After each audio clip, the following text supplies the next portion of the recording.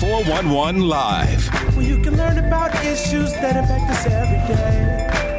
State of world, 411 Live. Real people, real talk. Made to help people in our community in every way. For your girl, 411 Live. Gerrymandering, voter suppression, redistricting, all words that I remember from my junior high school civics class, and all words that have come to the forefront of conversations today. Hello, everyone. I'm Beverly Taylor, and this is the 411 Live, Real People, Real Talk. Some of you may be thinking, I've heard these words, and I hear them all the time, and I don't want to hear them anymore. I get this. But wait a minute, because I have someone interesting to add to this conversation, and that being Chris Walton.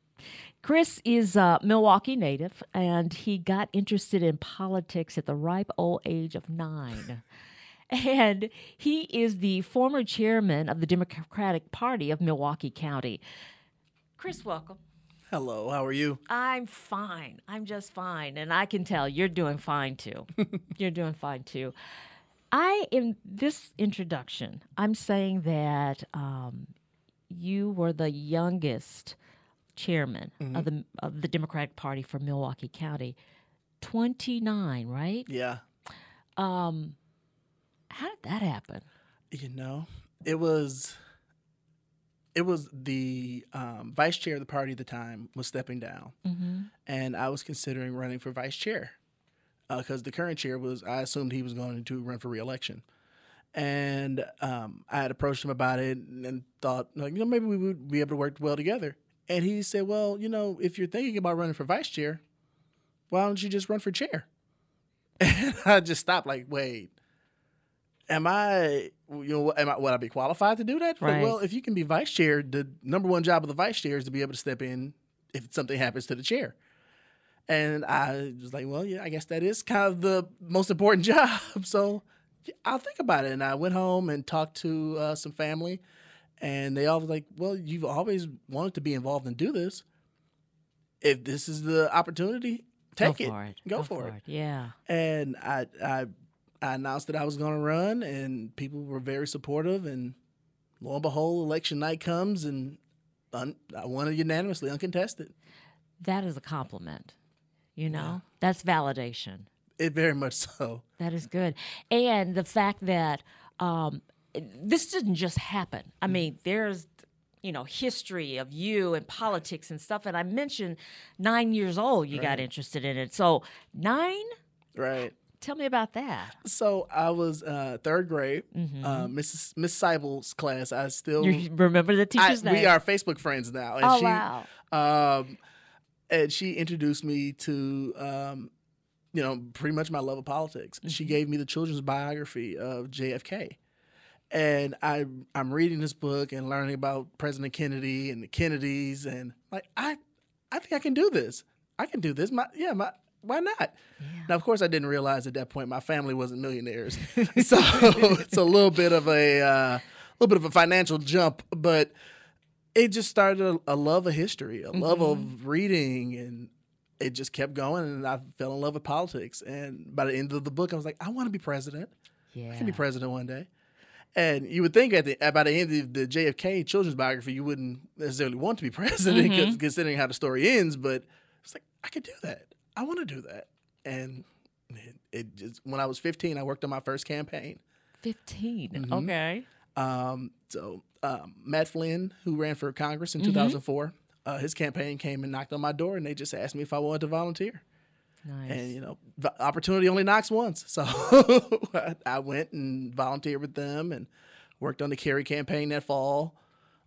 Again, in 2006, worked on the governor's race at that point, and went off to college in Mississippi State University and worked in politics down in Mississippi and became president of the College of Democrats there. Oh, my goodness. So they needed to import a Democrat from Mississippi. And after graduated from college and came back and did the recall here in Wisconsin and took off with the presidential campaigns again that year. And after the Obama campaigns, I ended up moving out to Washington for the first time and worked on campaigns in Virginia and Maryland in D.C., and I even went to Colorado for a U.S. Senate race. Oh, my. And I went to Mississippi, worked on the State House race as a campaign manager, and I moved back to Wisconsin in 2015 and worked with the state party. Mm-hmm. And so when that was all that was over in 2016, it was like, it was exhausting. Mm-hmm. And considering how the 2016 elections went, I was like, if Donald Trump can be president, maybe I don't want to be president anymore. Maybe politics isn't exactly where I want to be, because my understanding of politics was this is supposed to be an argument of high-minded ideas and very intelligent people. And if he can be president, that's not what you saw. Huh? No. Okay. And so, I decided I was going to go try to live a normal life, and just found a regular job and just take a break for a while and step back. And then, of course, got pulled back in. I couldn't stay away. And I started organizing with the county party, because I had been working with them previously when I worked with the state party, and organizing different events and campaign events for some special elections around the country. We did some phone banks in Georgia and in Oklahoma, and just trying to help out campaigns around the country. And they asked me to be the political director for the county party.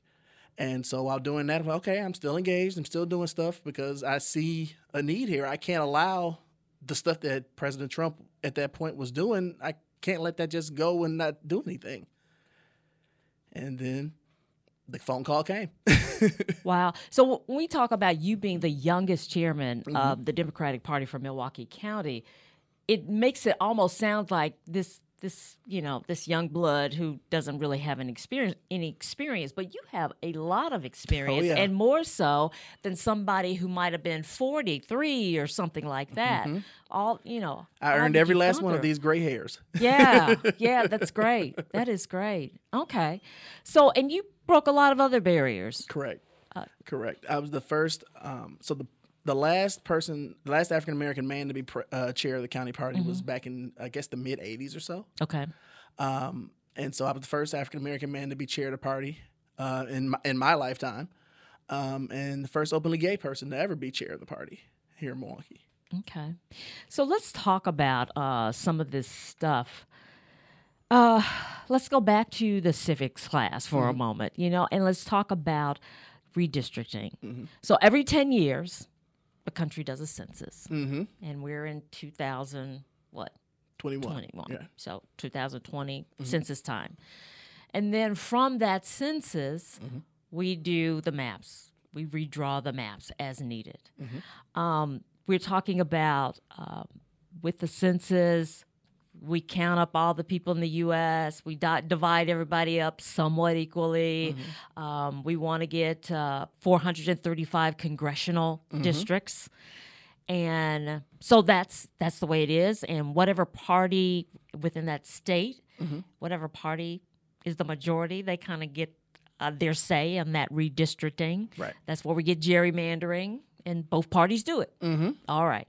The gerrymandering goes all the way back to where they got the name from. It was Elbridge Gerry, who was the governor of Massachusetts back in like the 1790s.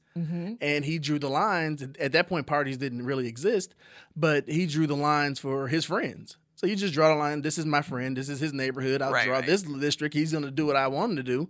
And you draw the lines like that. And that's where gerrymandering came from. Yep. And it's just progressed throughout the ages at this point. Exactly. Okay, so now we get to 2010, and things really start to change.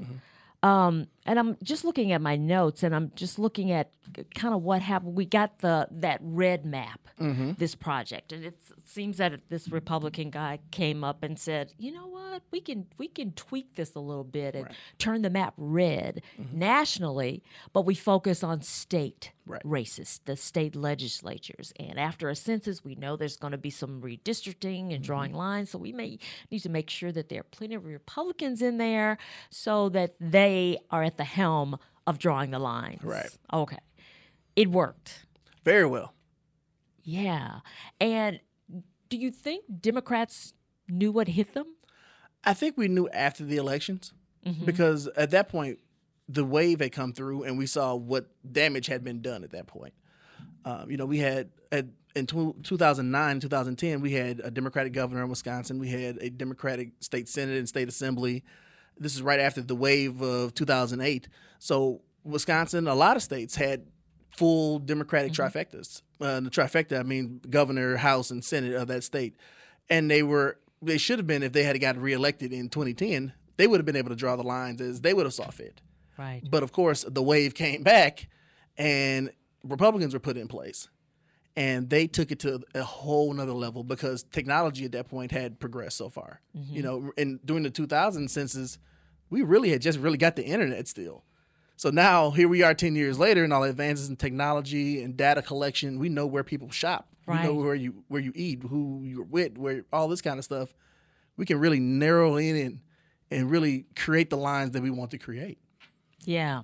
So with that whole the red map strategy, you go in and you try to help all these different states. So you're looking at the map and you're saying, okay, I think we can flip Wisconsin. We can just put our support, our money, and our ads with these Republican candidates, so they'll beat the Democrat, and blah, blah, blah, blah, blah. And they do that all across the country, picking up different people.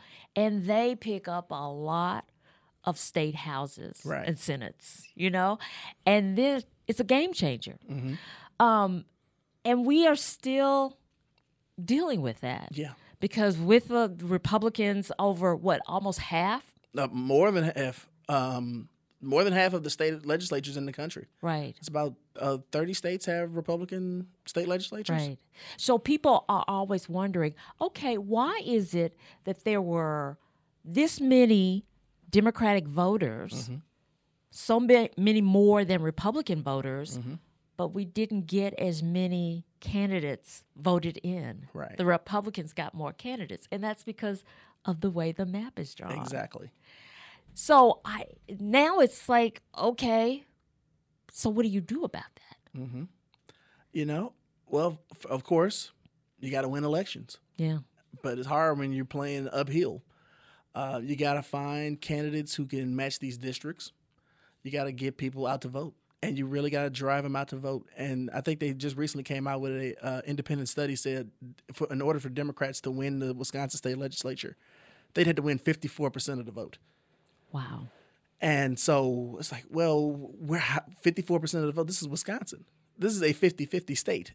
Maybe somebody may get just ahead and you get 50-51, but you have to get the 54 just to get 51% of those seats. That's not fair. Wow. Tell me and you were talking about, this really shows that you got to vote. Every single vote counts. You can't sit on the sidelines.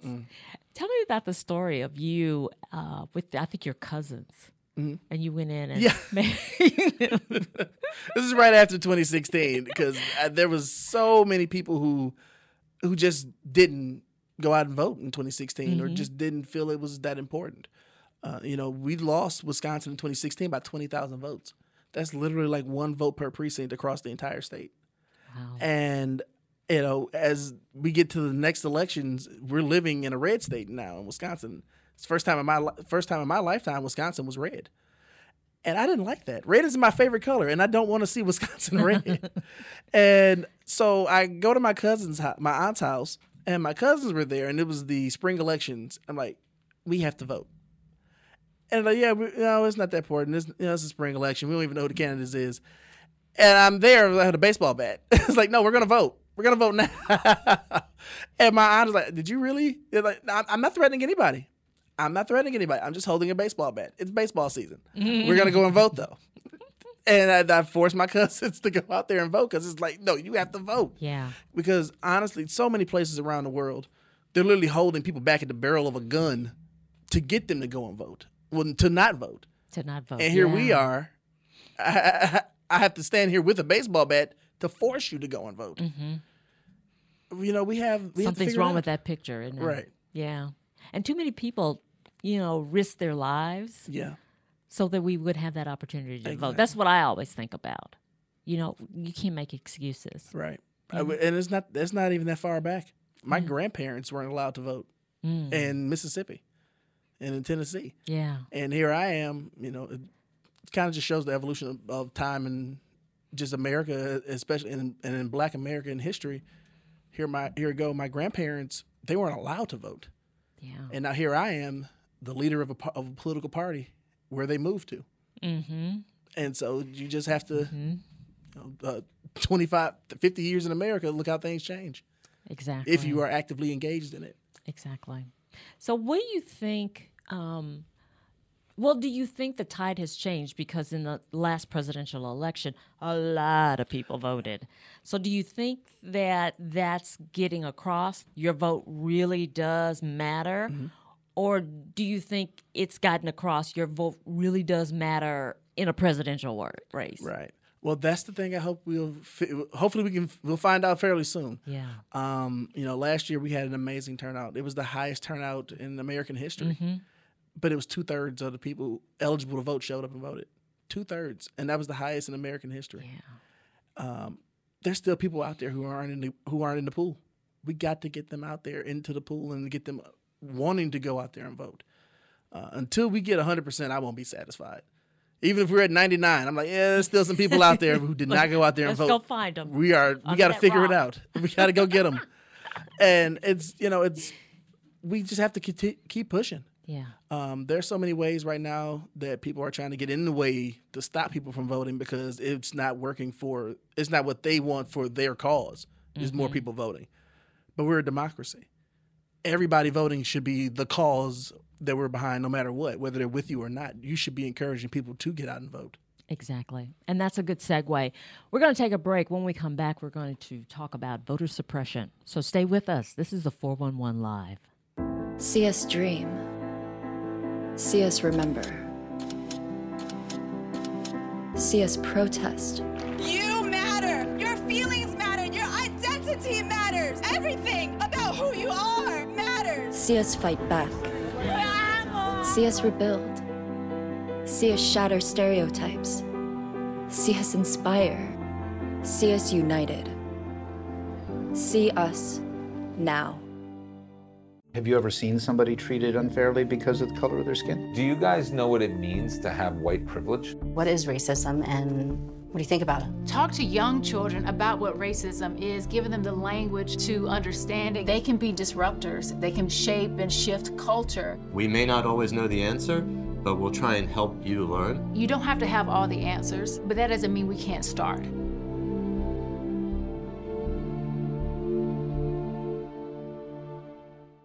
Welcome back. I'm talking to Chris Walton on the 411 Live. And he is the former chair of the Democratic Party for Milwaukee County. Right now, he's in Washington, D.C., right? Mm-hmm. You just got there. Yeah. You started the job just a few months ago? Yep, in July. Okay. As the senior policy and organizing manager for the Black AIDS Institute. All right. Congratulations on that. Thank you. Okay. Well, we're going to pull you back to Milwaukee, though, so don't get too comfortable. Okay. It's a little warmer than I like it out there, so yeah. It won't be too hard to pull. Okay.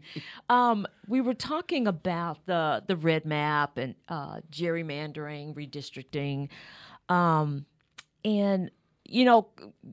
doing that red map, that project of getting more Republicans in the state legislators across the country, mm-hmm. and then those Republicans being able to draw the map right. to favor Republicans, so putting more U.S. congressmen mm-hmm. up in Washington that are Republican, and then there are the fallout from that. Like, for example, in Pennsylvania, Republicans got about half the votes, but they got 3/4 of the seats mm-hmm. because of the way the map is drawn. Right. Yeah. Would you call that voter suppression? Most definitely. Mm-hmm. Because in every instance where I vote, if I get half of the vote, I should get half of the seats. Yeah. That's how it should be. But if people are voting and it's not even worth it, then why am I voting? Why even care? Why does it even matter? Why do I even try? And you're breaking the will of people to be in a democracy. Mm-hmm. Like they're eroding democracy. Yeah. Let's talk about other ways of voter suppression. a lot of things have come up. You know, restricting the hours that you can vote, restricting mail-in voting. What else do you think of as far as voter suppression tactics? You know, making it so that you only can go to, you only have 15 days to do early voting. You know, when Wisconsin first started doing early voting, you were allowed to go in first to cast the first votes at the end of September. And we know who the nominees are. We've had the primaries. Right. What are we waiting on? You know, make the runway as long as possible to get as many people out to vote as possible. You know, doing things like that, making it, you have to have an ID to vote because we need to know who you are to vote. Because people are falling over themselves to get out there and vote. I've never seen a mass riot rushing to get to the polls. Well, maybe a little bit last year, but nobody is like rushing to get to the polls like that, where we just have to check every single person to make sure. You know, we've never had issues around voter fraud. I think they said over the last 20 years, there may have been 100 cases of actual voter fraud in the United States. 10 cases over 20 years? Yeah. And how many times have we voted? That's not even won an election. Yeah. It's extraordinarily rare. But it's like if you keep pushing voter fraud, you keep saying it's there. The more you say it, the more people will believe it. And, you know, it perpetuates and people are believing a lie. Right. A big lie. A big lie. And we saw what happens when a big lie comes in this last January. Yeah. You know, if you keep perpetuating that something's happening, you know, it's going to begin to echo into an echo chamber. You'll have certain news organizations that like to constantly repeat this stuff. And here we are. You know, we have people invading the Capitol over something that they think is happening, but it's not. Tell me how you reacted. Somebody who is engrossed in politics and, a proponent of democracy and all those things. What was your reaction when you saw that insurrection? I was disgusted. I was completely disgusted. Nothing like that should happen because we are not in the United States of America has been a democracy governed continuously since we got our government up and running. We've never had a situation like this, but we've also never had a president perpetuating a lie to the American people every single day. Say, "Oh, I was cheated." No, you lost. This is something that we settled this in kindergarten. Yeah. You know, just because you lose does not mean it was a cheat. Right. Right. And he lost, and President Biden and Vice President Harris won. As simple as that. You know, you can run again. God, I hope you don't. But you can run again, and we'll let the people decide again. Right. A couple of things when we talk about when we were talking about the gerrymandering thing, and I know people are hearing cracking and packing, and they're hearing those words. When we talk about cracking, what are we talking about? So, cracking is, we'll take for example, Milwaukee County currently has 4 congressional districts. Why? Milwaukee County doesn't necessarily need 4 congressional districts. They took the Wisconsin 6th congressional district. It goes from River Hills up to Sheboygan and across just north of Wisconsin Dells. What exactly has all of that district, what cohesion does all that district have? What part of that district resembles River Hills? And, you know, usually when you're supposed to draw congressional districts, you want communities of interest. You want it to be geographically compact so it makes sense. There's no reason you should have the north side of Milwaukee in a district with a rural area just north of Wisconsin Dells. That's almost 200 miles away. Wow. And that's one congressional district. The fact that you would take you would take the western suburbs of Milwaukee County and put them into the 5th congressional district, and take the southern suburbs of Milwaukee County and put them into the 1st congressional district. But then you also take the 1st congressional district and wrap it up into Waukesha, and you take it all the way out to Beloit. Like, the maps don't It's like, what type of Rorschach test are you trying to create? If you look at the 3rd congressional district out in western Wisconsin, it's basically a backwards lowercase y. It runs up the Mississippi River with the state line, but then it juts out and goes over into like Adams County, over in the center of the state. Like, what are you drawing here? You can make Wisconsin lines very clear. It's the Midwest. Everything is nice and square here. If you look at Iowa, it's literally like 4 slices of cake.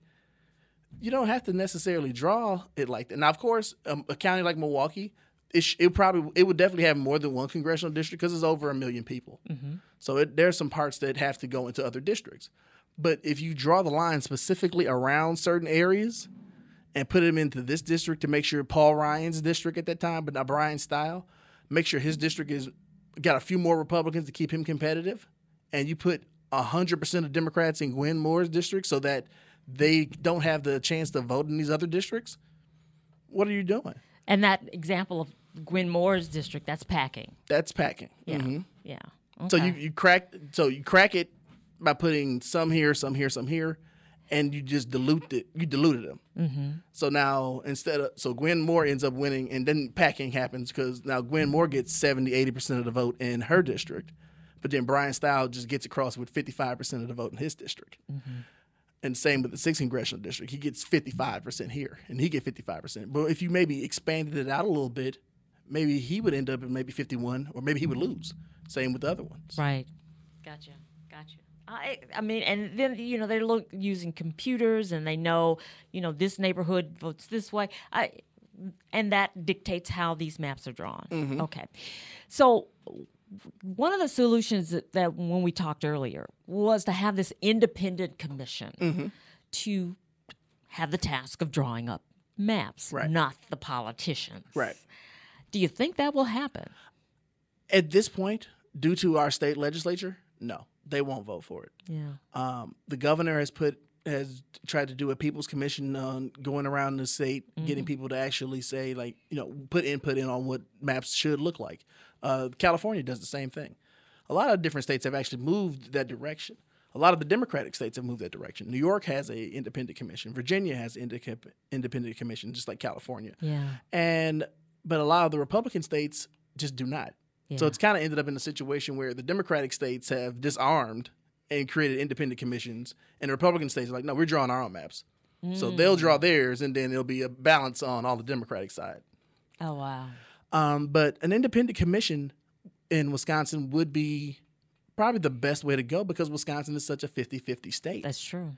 If a Wisconsin landslide is getting 51% of the vote, we have to have somebody who can come in and just call the lines exactly as they are and draw those lines perfectly.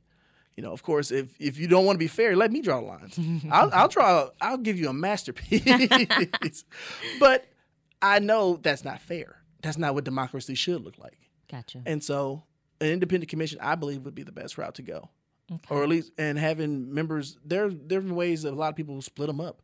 You'll have 3 Democrats, you'll have 3 Republicans, and then you'll have one person who's an independent, and actually an independent, and you'll go from there and they'll decide. Yeah. We're just about out of time, but I just want to jump back on you again. You ran for an actual state race, in a state race. And with all the things you've seen in politics recently, do you think you'll run for office again? Absolutely. You will? Absolutely. I had way too much fun running for office. Getting to actually talk to people and see what issues are important to them and how I can hopefully go to Madison and fight for those issues. There's so much that the city of Milwaukee has to offer. Milwaukee is the engine of the state of Wisconsin. We create over 1/3 of the state's budget. And honestly, if you take Milwaukee out of Wisconsin, you got Iowa. And so we have to elect young, dynamic leaders to go forward and really push Milwaukee, how important Milwaukee is to the state of Wisconsin and the potential that we bring to this state. And we need leaders who are willing and committed to be public servants for the people. And I think that I have some skills that I could bring to help, steer the ship of state. Yeah. And so one day, when I come back, I would definitely consider running again for office. because I had way too much fun just listening to people and seeing how can I be helpful. Yeah, we need that. We need you. So come on back, okay? Okay. All right. We have been talking to Chris Walton, former chair of the Democratic Party in Milwaukee County, and who is currently the Senior Policy and Organizing Manager for Black AIDS Institute in Washington, D.C. Milwaukee native. He's gone for a little while, but he has family here, so he's visiting, and eventually he'll come back and run for office. So we'll talk to you again, okay? Absolutely. Chris, thank you for joining us. Thank you for having me. We really appreciate it. And thank you for joining us for another episode of the 411 Live. Remember, we're a nonprofit organization, so if you are so inclined to contribute, donate, go to our website, the411live.org. Until next time, I'm Beverly Taylor. This is the 411 Live. Real people, real talk. If you would like to check out past episodes, there are many ways. Go to your favorite podcast platform. Follow us on Twitter and Instagram. Like and watch us on Facebook. Watch and subscribe to our YouTube channel. And if you have suggestions for future episodes, go to our website, the411live.org.